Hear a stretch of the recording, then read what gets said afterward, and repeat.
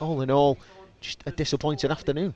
Yeah, not a good afternoon at all, and obviously very disappointed with the result. When it was 1-1, we had a good chance to make it 2-1, and then obviously with Dan Jones going off, just kills the game really. But what we can't do is we can't feel sorry for ourselves. We've got to be positive, and we have to produce at home. We have to produce at home whatever happens. Otherwise, we're going to get relegated, in my opinion.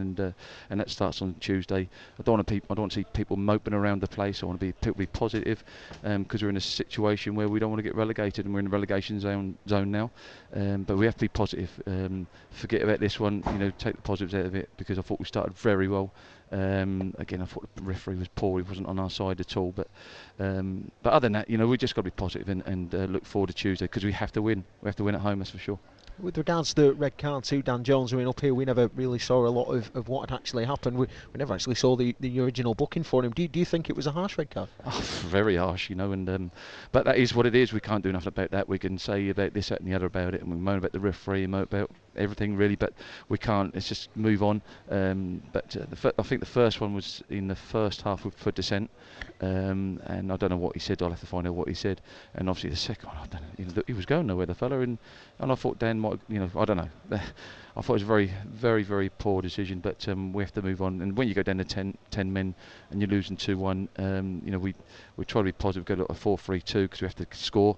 And then they scored a third, obviously, and then a fourth. But no, we just got to be positive. I'm not going to sulk and mope around. We have to look forward to on Tuesday, and everybody's got to turn up, and that's everybody from the football club. We need the backing, and the fans have been absolutely different class at home and away, and we so desperately need them on Tuesday and Saturday, that's for sure, because we've got two massive home games coming up. Obviously, we don't want to press on it. There was the horrible scenes at the end of the game on Tuesday against Fylde. Just what is the mood like in the dressing room right now? Very positive. You saw them last night. We were singing, and they had a singing contest.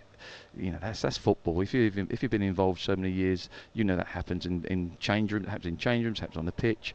I don't know why we should bring that one up at all. But obviously they're disappointed. That's what they are at the moment, because they know that we've just lost a game of football and they're just disappointed. So, but we have to forget everything else. It's all about the next 5 games, and the next 2 games, Tuesday and Saturday, are huge, absolutely huge for this football club, and we have to turn up and get 2 wins. That's for sure.